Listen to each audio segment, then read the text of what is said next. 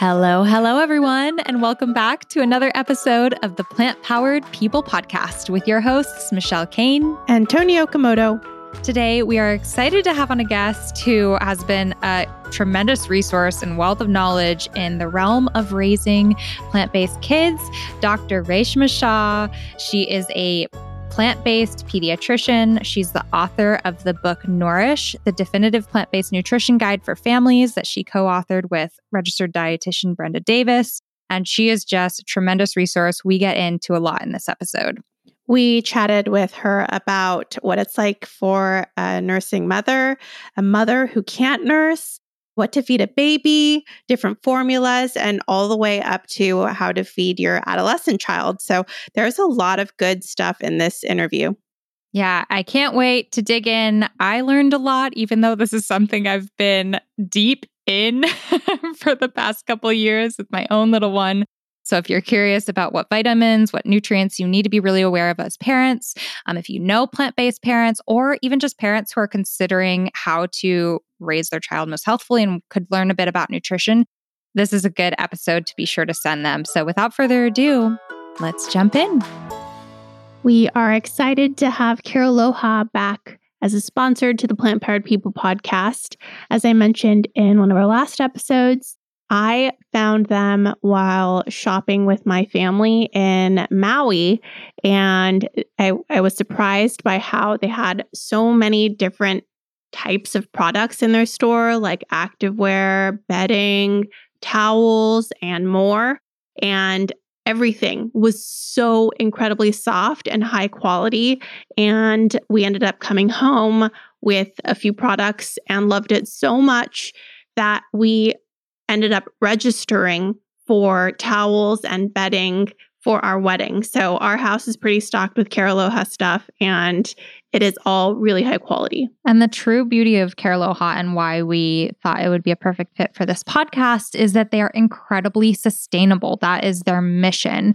And most of their products are made from bamboo. And as we talked a little bit about before, bamboo is one of the most sustainable materials.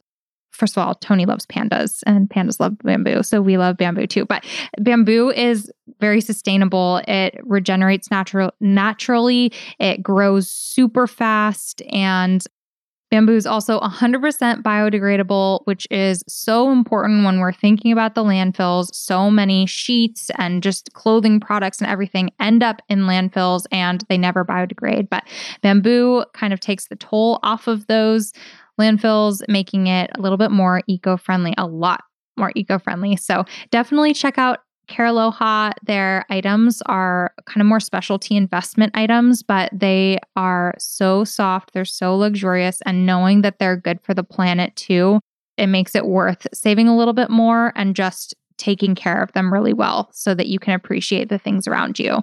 And what's also cool is that not only are you investing in high quality products for your home, but the company also is doing amazing things like supporting reforestation, renewable energy, and other community projects that are helping better the planet. So they invest the money that they're making into helping us get our world healthier. And that's an amazing investment. Yeah, their tagline is a comfy way to save the world. And that's probably one of my favorite ways to save the world yet, is snuggling up in cozy blankets and the softest sheets on the planet from Carealoha. So check them out at CARILOHA.com, Carealoha.com. Next up, we've got an organic superfood energy bar that is packaged in a fully compostable wrapper. It's Live Bar. You've heard us talk about them before. They have moved their line to be fully vegan, which is really exciting. They're also nut-free, so they're allergen-free, which is great because if your kiddos are going to take these to school or anything like that, they're not made for kids. They're made for adults. They're superfood products, but my little one actually loves them and they're packed with healthy nutrients, so I love to share them with him. And because they are nut-free and allergy-free, they're kind of school-friendly, plane-friendly, things like that. So love that about Live Bar. Another thing that is cool about their packaging is that it's made in a facility that is powered by solar energy. Isn't that cool? That's super neat. I feel like they're doing all the things. They check out their USDA certified organic, They are corn-free, GMO-free, dairy-free, soy-free, gluten-free. Some of the ingredients, it's interesting. I'm looking at one, and the ingredients are all recognizable items that you would want to be putting into your system because they're so packed with nutrients. This one has pumpkin seeds, coconut nectar, sunflower seeds, sesame seeds, dates, hemp seeds, brown rice, flax meal, quinoa, coconut, lemons, ginger, vanilla, cinnamon, Himalayan sea salt, and turmeric. It is packing in more superfoods than you would ever go to eat on your own when you're cooking. So I'd say that's the biggest benefit of this bar is just jamming the health in to a bar that will fill you up. It'll satisfy you, and you'll know you're doing your body a solid. And if you are interested in getting some Live bars for yourself, you can get them at a variety of grocery stores, but check out their store locator at livebar.com, and we will include that in the show notes. Thank you, Live Bar, and thank you, Careloha. Now onto the show. Hi, Dr. Shah. Thank you so much for coming onto the Plant Powered People podcast. We're excited to have you. I'm so excited to be with both of you today. Well, before we get into all of the good stuff, I want to know where you're calling from. So I live in the Bay Area. I'm in Menlo Park, and I live here with my husband and 2 children. And we've been in California now for, it feels like 7, 8 years now. Very cool. And can you give us a little bit of background on what you do? Yeah, so I'm a pediatrician, and for a long time, I worked mostly in primary care settings, mostly in large hospital settings, in teaching hospitals with residents and medical students. And over the last several years, I've become increasingly interested in nutrition and the role that it plays in supporting our families. And so I've sort of made a transition into writing and talking about nutrition, but still very much working with the residents and medical students when I can. That's awesome. And have you always had a focus on plant-based living? Sort of. It's kind of a complicated question because I think a lot of people that I've spoken to that are either in the vegan movement or interested in plant-based nutrition, they often tell these stories about how they grew up in a traditional American household where it was sort of a meat and potatoes family. And then they sort of learned about nutrition and made this amazing transformation. And for me, it was kind of a little bit in the opposite direction. I actually grew up in a vegetarian family. So during my early stages of growing up, we didn't call it at the time back in the 1970s and 80s, but I was essentially eating a plant-based diet. But, as I got older and especially as I left home, I definitely was not plant-based for a very long time. And, during my college education and especially during residency and medical education, I was just another busy resident and student trying to make it through the day. And I ate very close to the standard, a healthier version of the standard American diet. So I was plant-based growing up, then was not plant-based for a very long time. And it's actually when I started having kids of my own that I started to pay more attention to the role that food and nutrition plays, in the health and well-being of your family. I think that oftentimes, we'll sort of eat whatever we can get our hands on, but when you become responsible for the growth and well-being of another human, suddenly you start to pay a lot closer attention. And so the more that I sort of started to learn about nutrition and what diet can really optimize health, overwhelmingly, it seemed that a plant-based diet was the right approach. And I think secretly my mom was probably like, I told you, I've been telling you this all along. So it's been kind of a full circle journey for me. It's really interesting that you have had that experience of eating healthier because of your children, because Michelle and I are known to chow down on some vegan burgers, followed by some ice cream, followed by some cookies. And since she's had her baby, it is a lot different because whatever she's eating, he wants to eat. Yes. Yeah, it's. I think that children really, we are their first teachers. And oftentimes when parents come to me sort of, worried or concerned, I remind them that really they're looking to us. And so what, you have to sort of model the behavior. And I think, I'm sure we'll talk about this a little bit more, but I think that for families, and especially when you're working with children, there is definitely a place for those kinds of fun foods like burgers and ice creams and things like that. And I tend not to focus too much on trying to attain any sort of a perfect diet because it's not possible. And really bringing a lot of joy and enjoyment around food and modeling the behavior that you want your kids to see, that you want them to have in terms of how they feed themselves, because eventually they will leave our dinner tables, and we want them to be able to make choices that are going to support their health and well-being when they're, not under our direct supervision. Before we get started on the deeper diving into this subject, Michelle has a lot of questions from her own experience as a newer mom. But I know the biggest one that we have all heard is it okay for kids to be plant-based? Is it possible? Can they get sick if they're plant-based? I know in the media, there are some mixed messages. And so I'm wondering if you could give us some clarification.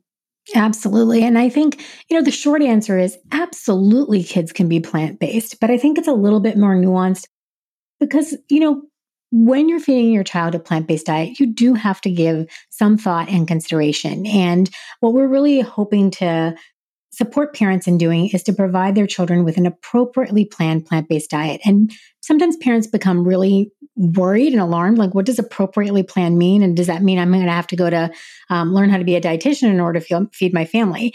And the truth is that all diets for children, whether you're plant-based, omnivorous, vegetarian, pescatarian, whatever diet you're choosing to feed your family, it needs to be well planned. As a pediatrician, I've treated many, many kids for nutrient deficiencies, whether it's iron deficiency anemia or even rickets from vitamin D deficiency. And none of those kids were following a plant-based or vegan diet. So you do have to put some care and consideration into it, but it does not have to be overwhelming. And we want to optimize the growth, development, and well-being of our children. But we also want to feed them a diet that can prevent many of the chronic diseases that we see in the United States and throughout the world. But it also, leaves us with a planet that we can actually inhabit. And ultimately, I can't think of a better lesson in compassion than choosing to eat this way. That's all really great information. And I know it's going to help so many people. In your schooling, how big of a portion of your education was diet and wellness in pediatrics? It was very little. I don't really remember any formal lectures talking about dietary approaches and how we should be advising our families to eat. I think it was just sort of on the fly learning. And so I think, oftentimes people look to their pediatricians, their healthcare providers for reliable information on nutrition. And the reality is less than 25% of medical schools meet the minimum requirement in terms of nutrition and medical education. So we receive very little, if any, direct training on nutrition. Did you notice that while you were going through it, or is this something that you realized as you were becoming a parent and learning what to feed your own children? I was completely unaware when I was in my training. I really didn't pay any attention to the, hospital food that my patients are being fed. I think I was much more focused on learning about a lot of these diseases, how to treat different infections and how to manage the care of a baby in the NICU or a child in the pediatric intensive care unit. And, I didn't really even notice a gap in my education until I first, had children of my own. And also when I started to interact with patients and parents were asking me questions, I think that's when I really noticed the gap in my education. And so it was really up to me to start learning as much as I could on my own. Well, I'm so glad that you did. And it's one of the really awesome benefits of your book, Nourish, the definitive plant-based nutrition guide for families. And what I think is so cool about it is that you come from the pediatrician angle, but you also co-wrote it with Brenda Davis, who's a registered dietitian who has been studying fully focused on nutrition. And to have those two perspectives come into one to create a comprehensive resource for parents who are really trying to relatively quickly learn up on what they need to know to create a balanced and nutritious diet that is plant-powered for their kids. It is so helpful. So thank you for creating that resource. Working with Brenda has been one of the greatest honors of my professional career. She's such a wealth of knowledge. She understands all of these topics so deeply. And she's also one of the most compassionate, kind humans I've had the fortune of knowing. So it was a wonderful collaboration. And I know you both know what it means to, have a great partner in crime when you're taking on such a big endeavor. Yeah, I think it's rare, but we both got very lucky. All three of us got very lucky in our collaboration. I would agree. That is awesome. So yes, now that I've become a parent, I get questions all the time on social media from parents, prospective parents, individuals who are pregnant and just trying to get ready for what's to come about the ins and outs of nutrition for raising plant-based kids, vegetarian kids. I get all of the questions. And so I actually went on social media and I put a question box up for people to submit questions to bring to you on this podcast. So I picked the ones that were being asked the most, and I'm really excited to dive in. Should we kick it off with, you kind of answered this, but I don't think it can be said enough. Can it provide adequate nutrition? Can eating plant-based provide adequate nutrition? And then if so, what are some of the benefits of choosing a plant-based diet for your kids? Okay, so it's absolutely safe and appropriate, but I think it's really important to emphasize that we do have to give certain considerations. And I think one thing I want to sort of mention before we sort of move into the specific details is we have to remember that even omnivorous diets require certain fortification and supplementation. Like take, for instance, cow's milk. It doesn't naturally contain vitamins D and A. They're fortified. So oftentimes we don't really give a second thought to certain supplements or precautions that may need to be taken because our dietary guidelines and our dietary approaches really cater towards an omnivorous eating pattern. So a vegetarian, vegan, plant-based diet can absolutely be safe for growing children. There are certain nutrients that we have to pay particular attention to, whether it's increasing their consumption in the diet, using fortified foods, or taking a supplement if it's indicated. So that's the first part. And remind me of the second part of the question. I really want to emphasize that it's absolutely safe and appropriate for growing children. We just need to, be thoughtful. Okay, cool. And we will dive into some of those nutrients because I think that getting more into the specifics of that is questions that we get a lot. The other is just, what are some of the benefits of it's an appropriately planned plant-based diet, then what can some of the benefits be? So we have a lot of studies looking at growth and even certain nutritional markers in children.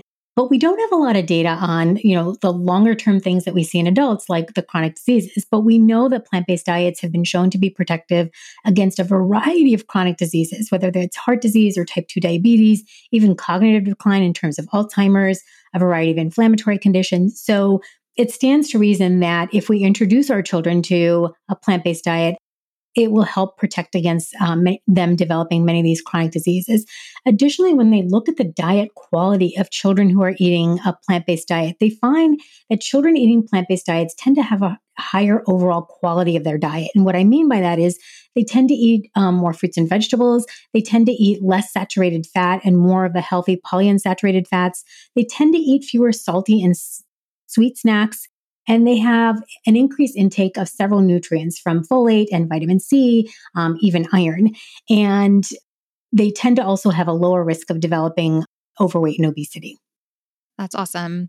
One of the questions that I see sometimes online, which I think is it makes me giggle because it seems so obvious in my head, but it's also something in my own life I've seen people say with my child is just, oh my gosh, they're not going to grow big enough. Are they going to get even enough nutrients to survive? Does eating vegan impact a child's growth and development? And now my child is 99 plus percentile in height and growing healthfully.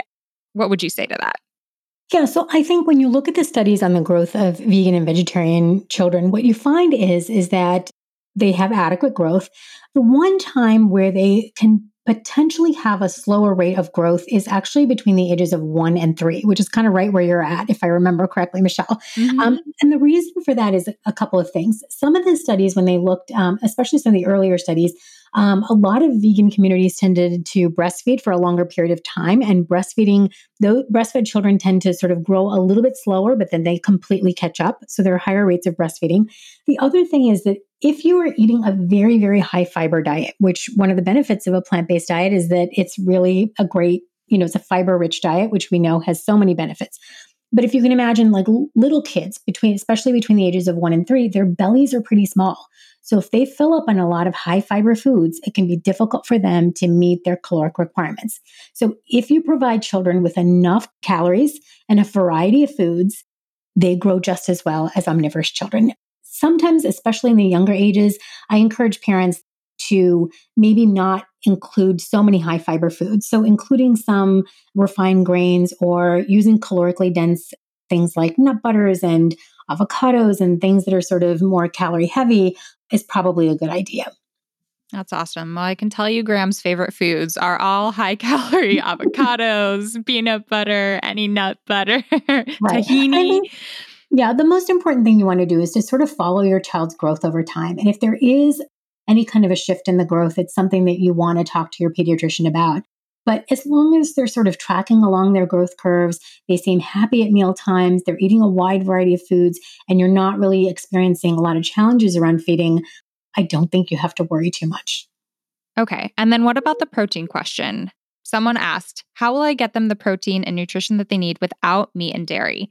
Yeah. So I think one of the best places I can point you to is there was a study that was published, I think it was either 2019 or 2020. It's the Vecchi study, and it was a study conducted out of Germany in which, and actually just in May, they published a follow-up study following older children. But this initial study was done in children ages 1 to 3, and they looked at their growth and a variety of different parameters, including protein intake.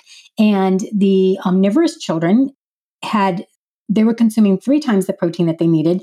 And the vegan and vegetarian children were consuming 2 times as much protein as they needed. So I think of all the nutrients that we're likely to talk about, protein is the one that I'm the least concerned about.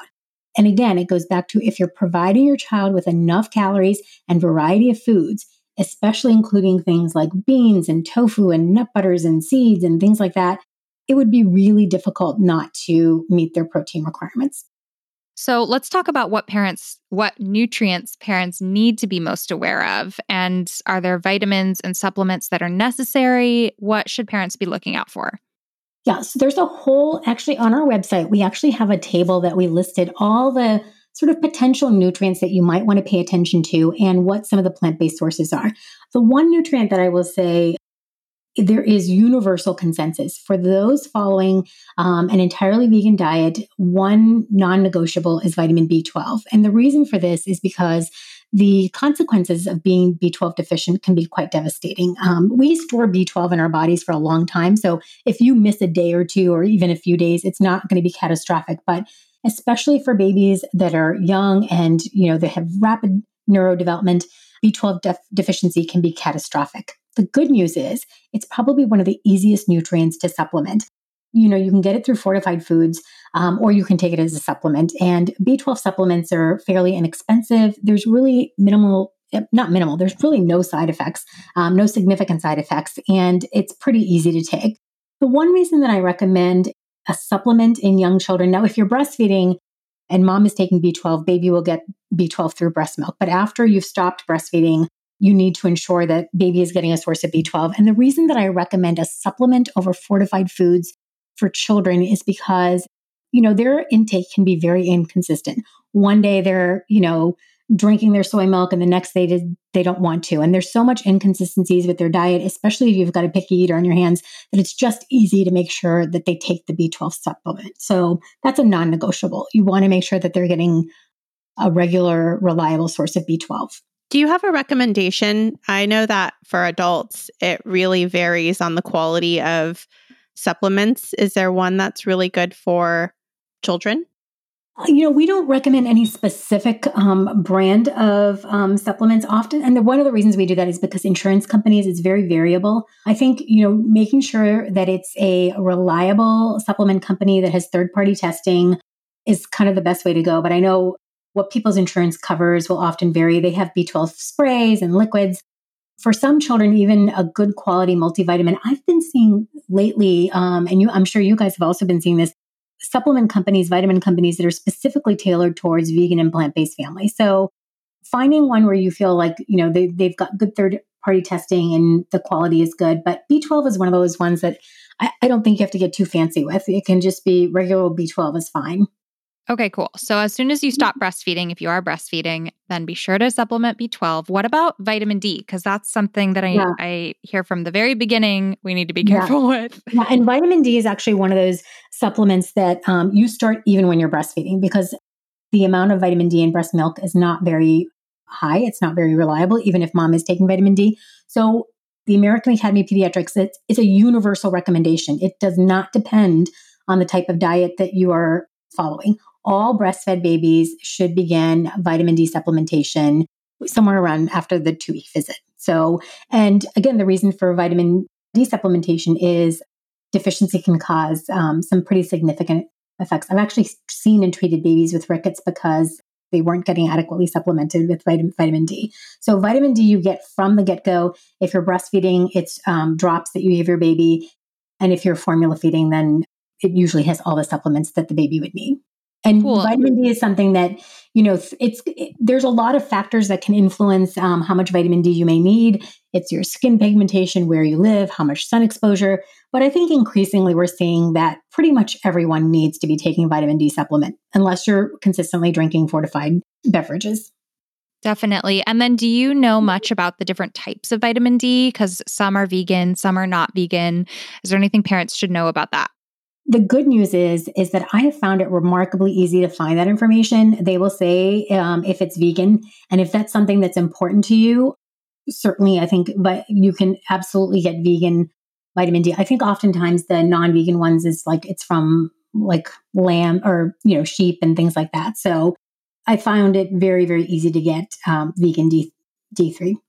Okay, awesome. And then another another thing that comes up often as parents are transitioning into solid foods, and even I think after 4 or 5 months, is iron, where the sources are no longer sufficient to provide the needs for the baby. Can you talk a little bit about iron?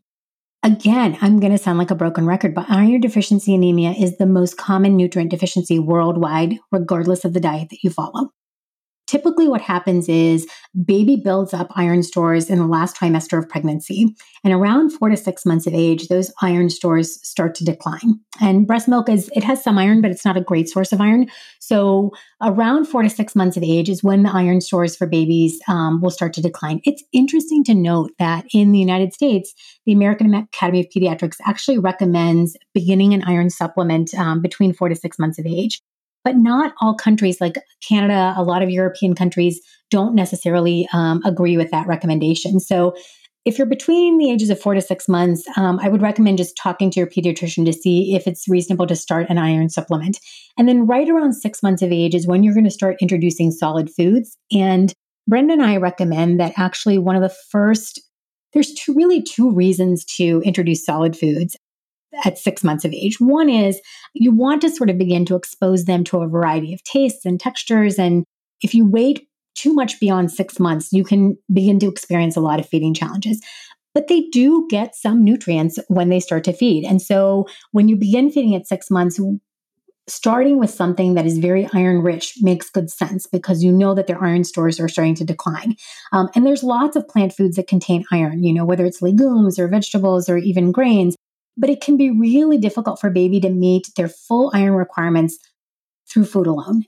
And so we recommend using a fortified infant cereal. It's a great way to provide baby with the iron that they may need. And actually at a year of age, they need quite a bit of iron. 1-year-olds need about as much iron as a grown adult, man. So Their iron needs are pretty high at that age. So you can certainly do a lot of iron-rich foods. It also helps to do vitamin C with your iron-containing foods because it helps with the absorption. But I think that using an iron-fortified infant cereal is a great way to ensure adequate iron intake. That's awesome. Dr. Shah, I'm curious to know what the consequences are of not feeding your child supplements or iron-rich foods. I think back to myself, I wasn't breastfed. I don't think my parents ever considered nutrition as part of my upbringing, period. And so what are the consequences long-term? Yeah, I mean, it's going to be different for different nutrients. So we talked about vitamin D, it really can influence vitamin D. We're realizing it's our immune health and so many other factors, but specifically in childhood, it's related to bone health. So you can begin to see deformities of the bone because the bones aren't developing adequately. In terms of iron deficiency, it can cause a variety of problems. The most marked are anemia, you can definitely see, and you can actually see some cognitive decline. in infants and babies that are iron deficient. So it's a really critical nutrient. We need it for so much in terms of so many bodily functions, transporting our, our red hemoglobin and our red blood cells and our cognitive development. So it's a really critical nutrient. And sometimes the deficiencies can be sort of subtle. And so you really want to sort of maximize that iron intake because you think about there's so much going on developmentally in those first few years of life. I have to say, when we were first starting solids, I had in my head, without doing a lot of research, that I was going to try and just make all whole foods and feed that to Graham. And my husband encouraged us to get the fortified infant cereals. And I'm so glad that we did because I retroactively learned the importance of iron.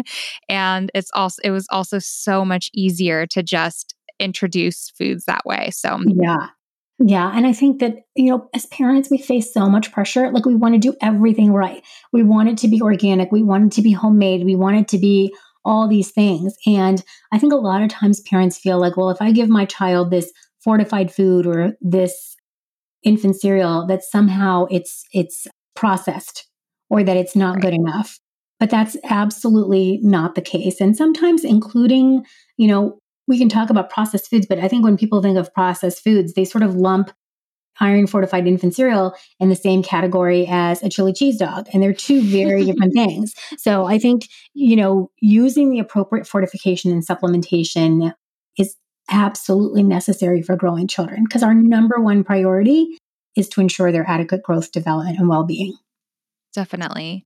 Okay, let's dive into probably the hardest question because I know there's not a simple answer to this, but I hear this from parents all of the time who can't breastfeed or who have adopted a child or who choose not to breastfeed for whatever reason and are then looking to other options such as formula. What are the options out there for them and what recommendations do you have? Because that is a tough field to navigate. Yeah. Well, first of all, I have a lot of empathy for parents who are either struggling to breastfeed, are not able to breastfeed. If it's, an adoption situation, there are a variety of reasons that breastfeeding may not be an option for a family. And it's okay. It is perfectly okay. I mean, I think fed is best, right? Like that's the most important thing. So if a family is wanting to be vegan and maintain that for the baby as well, the only real option for babies is soy formula. I know a lot of people have questions about soy and is soy formula adequate? Is it, going to cause any potential side effects? And in all the studies that we've seen with soy formula, babies do just fine. So soy formula is probably the sort of easiest and most acceptable option for parents that are wanting to be plant-based or be vegan. Other two options would be there is human milk banking. And, I have done some research into that. And I think it's a wonderful thing offering donor milk. The truth is it can be quite expensive and is not a feasible option for most families. And I certainly would not recommend using donor milk that's not through, a donor milk bank. So that's one option. Sometimes insurance will cover donor milk for certain conditions, like for premature babies and things like that. So it's worth looking into if that's something you're interested in doing.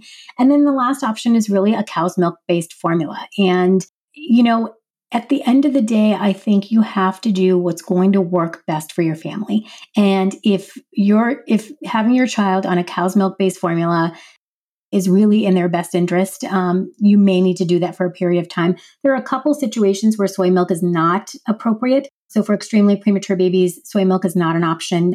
Their kidneys can't really handle it. And also for babies that are obviously allergic to soy, that would not be an option. And I have definitely come across parents that are just heartbroken because they're sort of determined to be plant-based. They want to be vegan.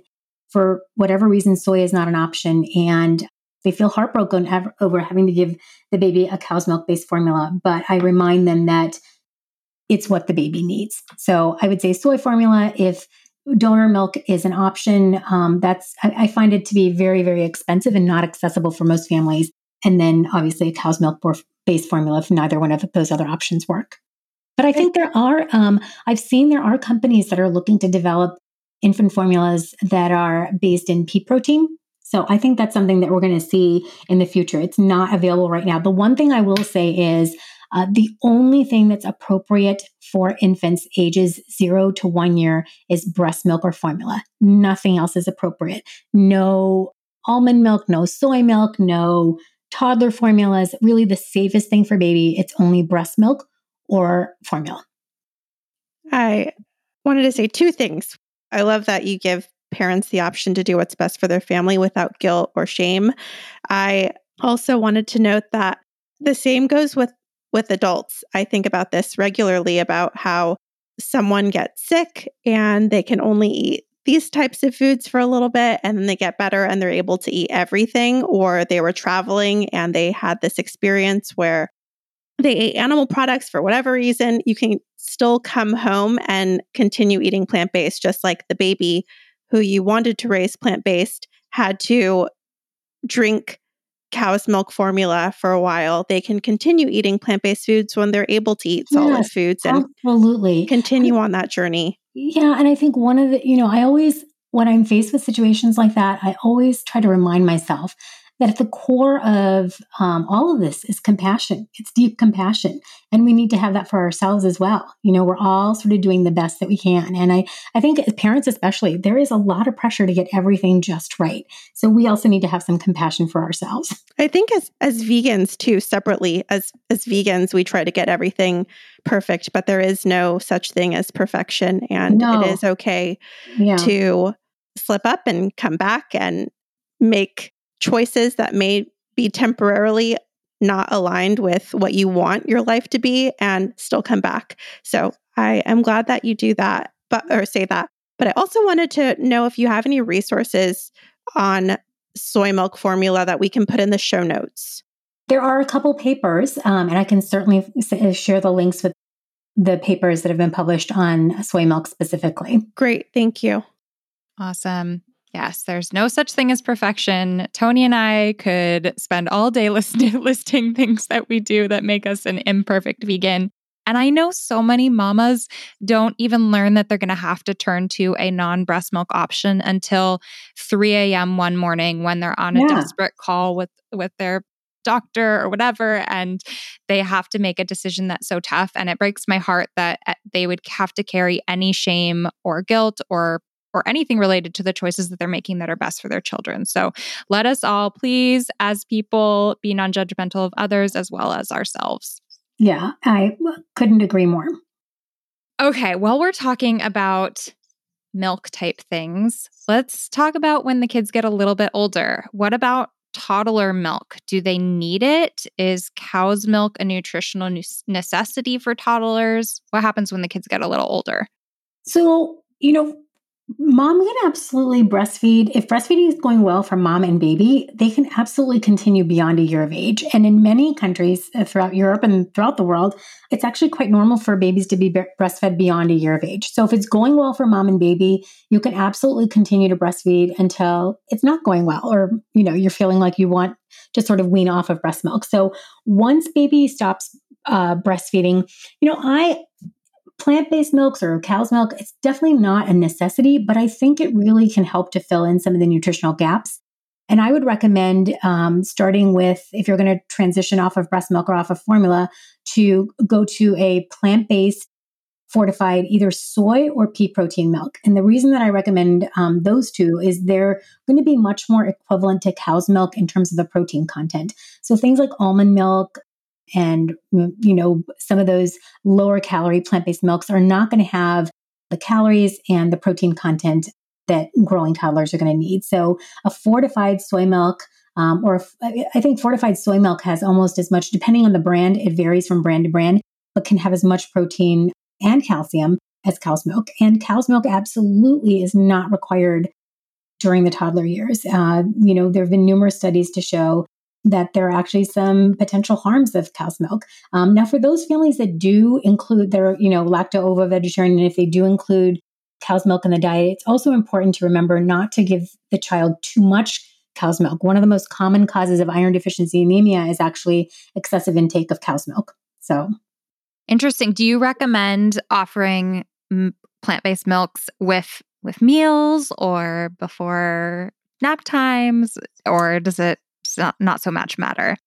I don't think it matters too much. I think that sometimes what ends up happening is it sort of replaces the breastfeeding or the formula feeding. So however you time those is kind of how you end up replacing it. The only reason I'm not a huge fan of doing the plant-based milks at a meal is, if they fill up on the plant-based milk, they may not have room for the breakfast. But I think a lot of times I really encourage parents to trust their intuition. They are the experts in feeding their child, and they're going to know what works best. And so if your child, at breakfast, they do well with having oatmeal and a cup of soy milk and that works, that's perfectly fine. Some parents may find that it's better to do the plant-based milk at snack time. I think just, be flexible. The easiest way is to sort of start swapping it out with either a breast feeding or a formula feeding.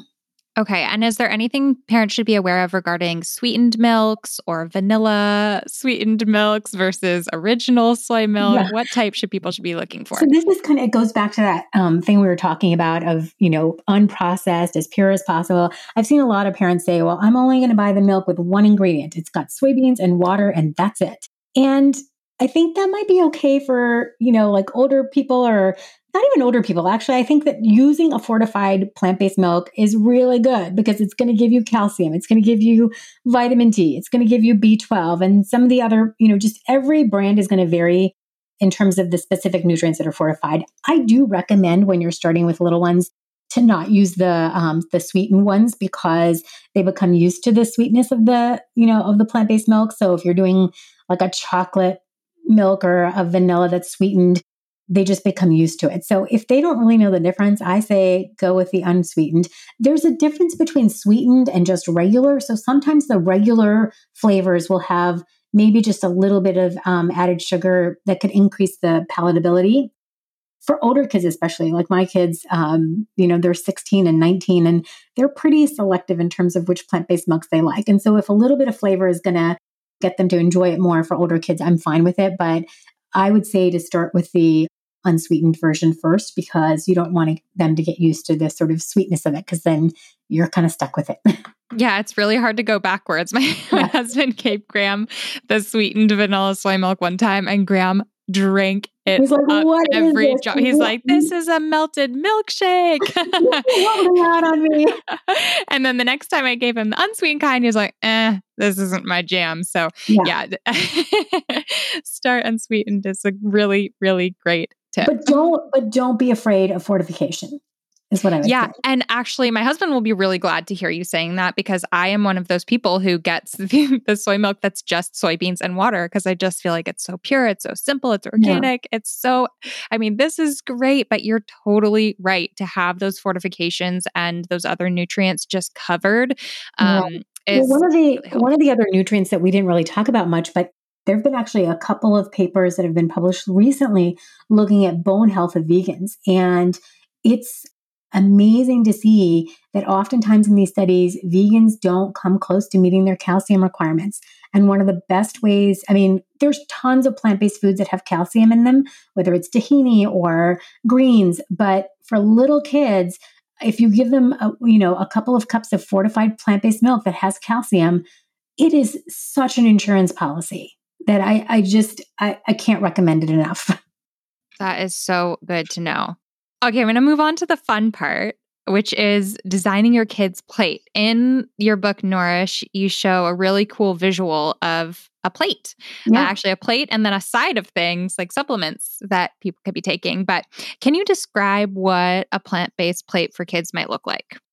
Yeah, and I think it's going to vary with age. So when they're young, remember we talked a little bit about how their bellies can really fill up with fiber. So you may want to take it easy on some of it's not to say you shouldn't give them lots of fruits and vegetables, but just make sure that they have room for some of the more calorically dense foods as well. So I think, aiming for anywhere from a half to a third of their plate with fruits and vegetables, whatever they may enjoy, and then trying to do some sort of a whole grain or a starchy vegetable. And then the rest of it, I hate saying like protein, but really legumes and tofu and things like that are going to sort of take up the protein portion of the plate. For toddlers, we mentioned that plant-based milks can be a great way to ensure it's a great source of calories and some of those nutrients that they may not be able to get in. But otherwise, water is also for older children is a perfectly reasonable option for their beverage.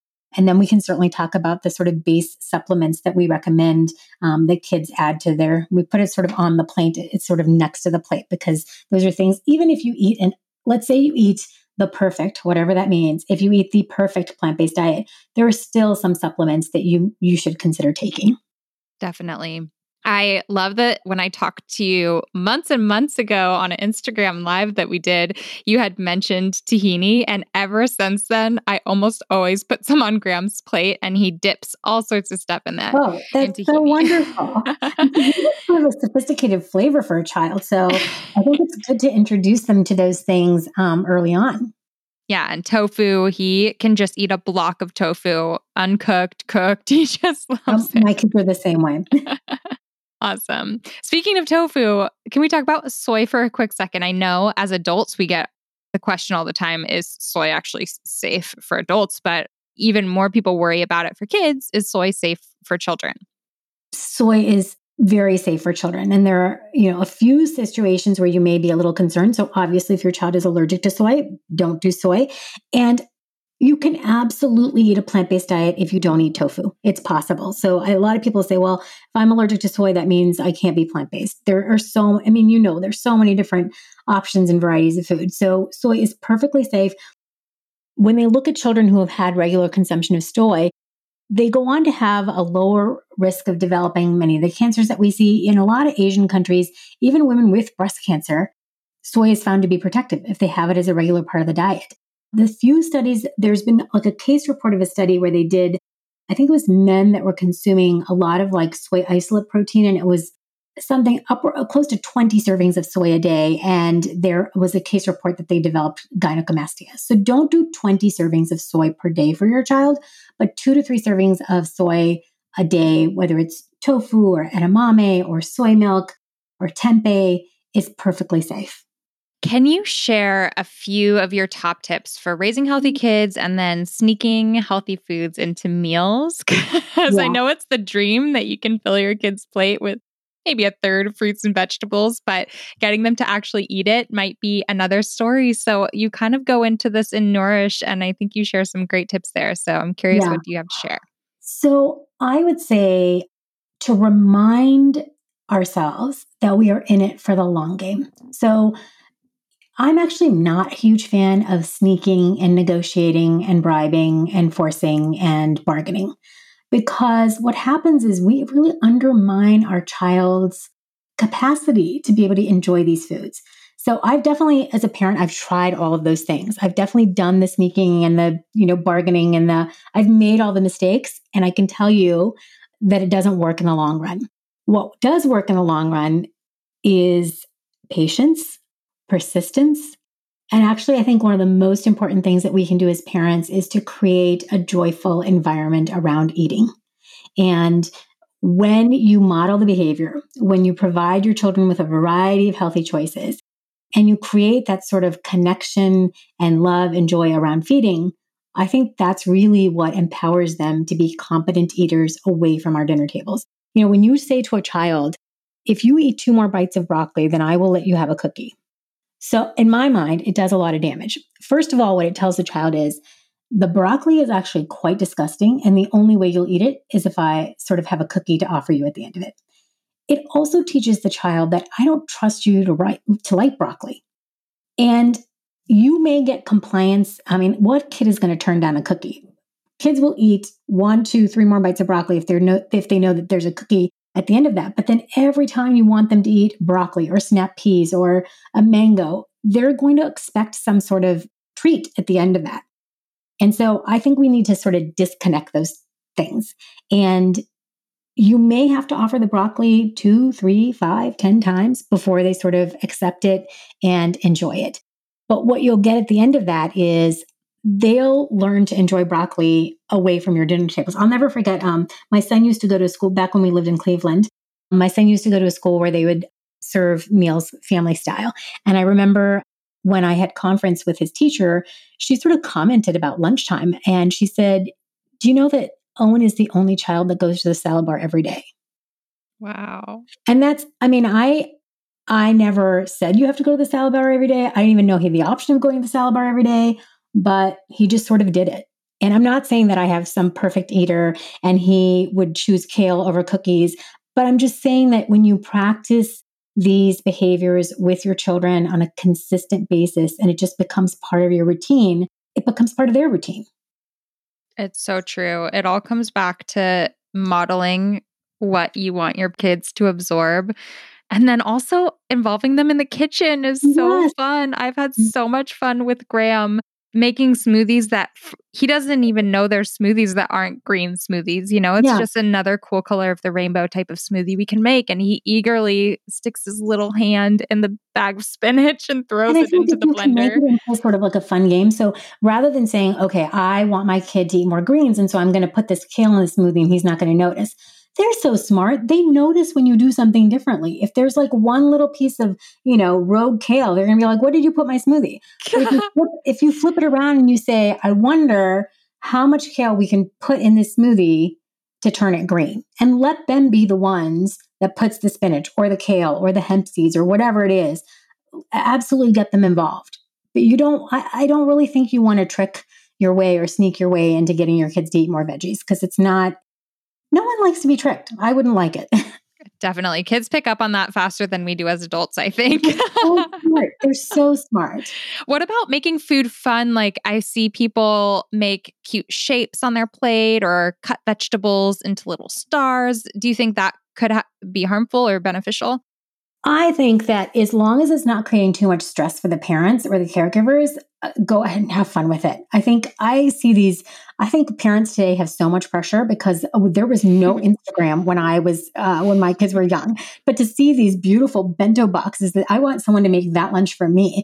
But I think if it encourages your children to be curious and it makes it fun for them, go for it. But if it's adding like 10 layers of stress onto your already busy lives, it doesn't have to be that beautiful. I think the most important thing for kids, especially for older kids, honestly, it's just having it accessible. So if I have like a fruit bowl, or if I have veggies that have been cut up and somehow, if I just lay it out there and it's all cut and ready to go, it doesn't have to be star shapes. They eat it. So have fun, get the kids involved, but don't add too much stress to your life. Everything does not have to be a beautiful bento box. I love that. It reminds me of the modern day sandwich with the crust cut off. When I was a kid, I was so picky and I wouldn't eat anything with crust on it. I don't know who gave me the first idea that you could cut the crust off. I'm just imagining kids being at a restaurant and being like, can I have my cucumbers shaped as stars, please?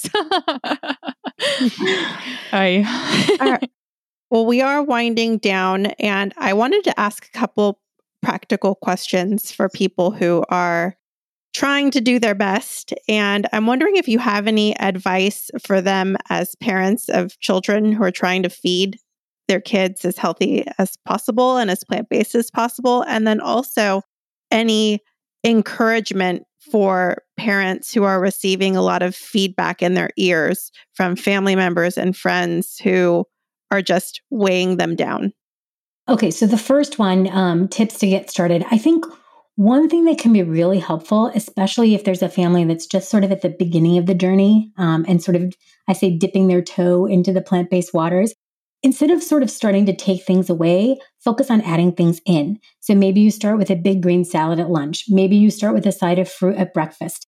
The second thing you can do is to just, most people already eat some plant-based foods. They just don't call it that, right? So they eat pasta with marinara sauce. They eat peanut butter and jelly. They eat whatever the case may be. And so if you have vegan, plant-based, vegetarian meals that your family already enjoys, just try to serve those things more often. And then the final thing is just to look for the low-hanging fruit and make easy swaps. Like in our family, when I first sort of started going plant-based milk, one of the easiest things was to swap out the plant-based milks because nobody really cared. It didn't make much of a difference. And so go for the low-hanging fruit. And then you can sort of start to push things a little bit. So if your family really enjoys like a beef stir fry or a chicken stir fry, maybe you swap that out with tofu, or maybe you do 50-50 with, meat and mixing in some tofu, and just kind of gradually work those plant foods slowly. You could also just, start with like one meal a day. So whether it's breakfast, I think breakfast is one of the easiest meals to start plant-based, like oatmeal, a smoothie, even, sprouted toast with nut butter. There's so many different plant-based options. So find out what's going to be easiest for your family, whether it's adding in some more plant-based foods, making easy swaps, or recreating family favorites and just sort of veganizing them. Those would be my quick tips. Oh, and also the other thing I would say is explore different ethnic cuisines. I've been so amazed at how much more interesting our meals have become, whether it's Ethiopian food or Thai food or Indian food. I think most ethnic foods can be very, very plant-based. So those are some easy tips to get started. And then as far as when you're meeting resistance, I think it could come at different levels, and it's going to depend on the relationship. So whether it's your healthcare provider, I've heard many parents say our pediatrician is giving us pushback. Sometimes it's like a distant cousin or a grandma or an uncle, someone who you don't see on a regular basis, but they definitely have something to say about the way you're feeding your child. And I think perhaps the most challenging one is when it's a close family member, like a partner. And I think one of the things that I emphasize is that cooperation and understanding is much more important than doing it 100% right, if there is such a thing. So I can give you an example in our own family. When I first went plant-based, my husband definitely was not interested in being plant-based, but we had a conversation about it and I asked for what I needed and he shared with me what he was willing to do. And I think having a conversation and being respectful is really important. And so what that looked like in our family is I sort of made the decision that I wasn't going to shop or cook animal-based foods at all. And so we completely got rid of animal-based foods in the house, which was a huge thing that my partner did for me. And on the flip side, he was not entirely plant-based when he was outside of the home. And I had to sort of relax my feelings about that. And then gradually, he sort of made the shift when he was ready. So ask for respect, try to find common ground.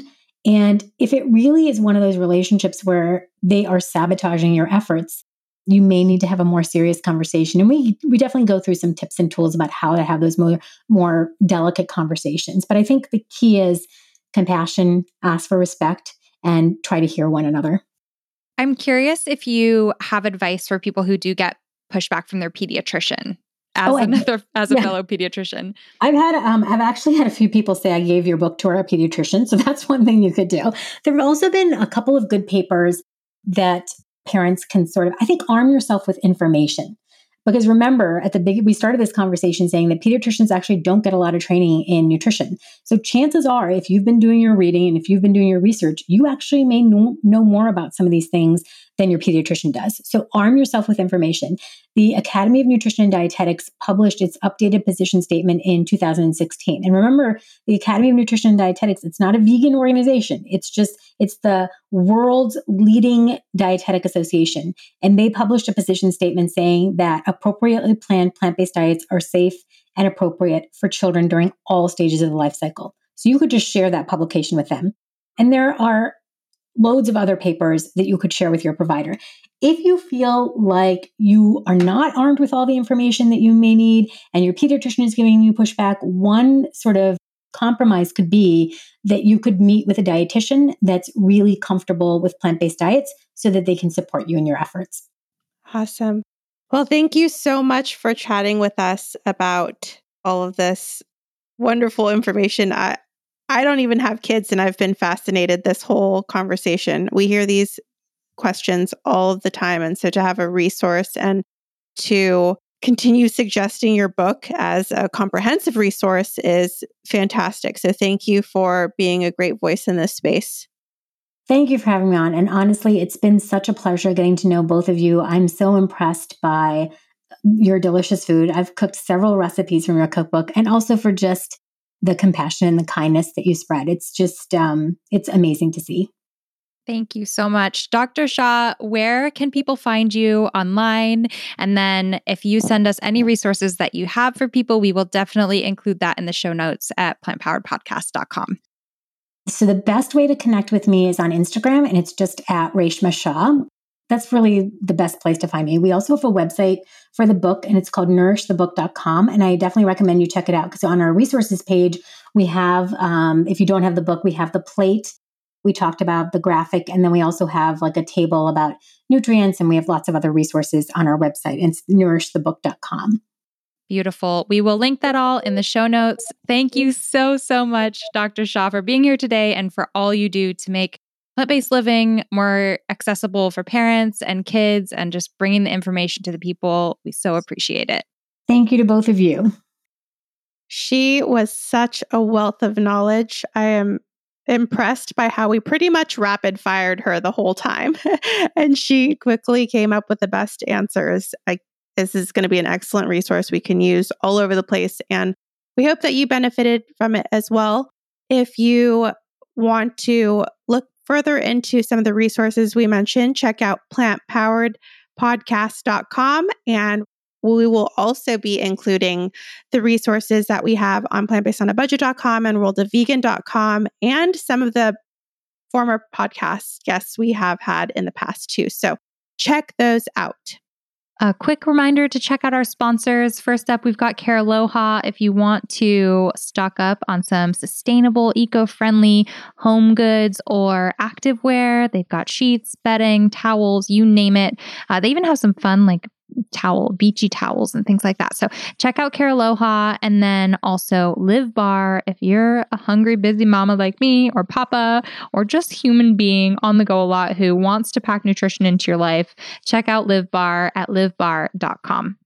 And for all you mamas and papas listening, I just want to say great job. It is quite a journey and a lot of work, and just being here, listening, learning, and doing the best you can for your little one is a wonderful thing. So great job, mamas and papas. If you'd like to support the show, the Plant Powered People podcast, you can do so, of course, always by leaving a review. We love that. But we also have a Patreon page where you can financially support the Plant Powered People podcast and our other endeavors at patreon.com/plantpoweredpeople. For as little as $1 or $5 a month, you can support the show and help bring it to life.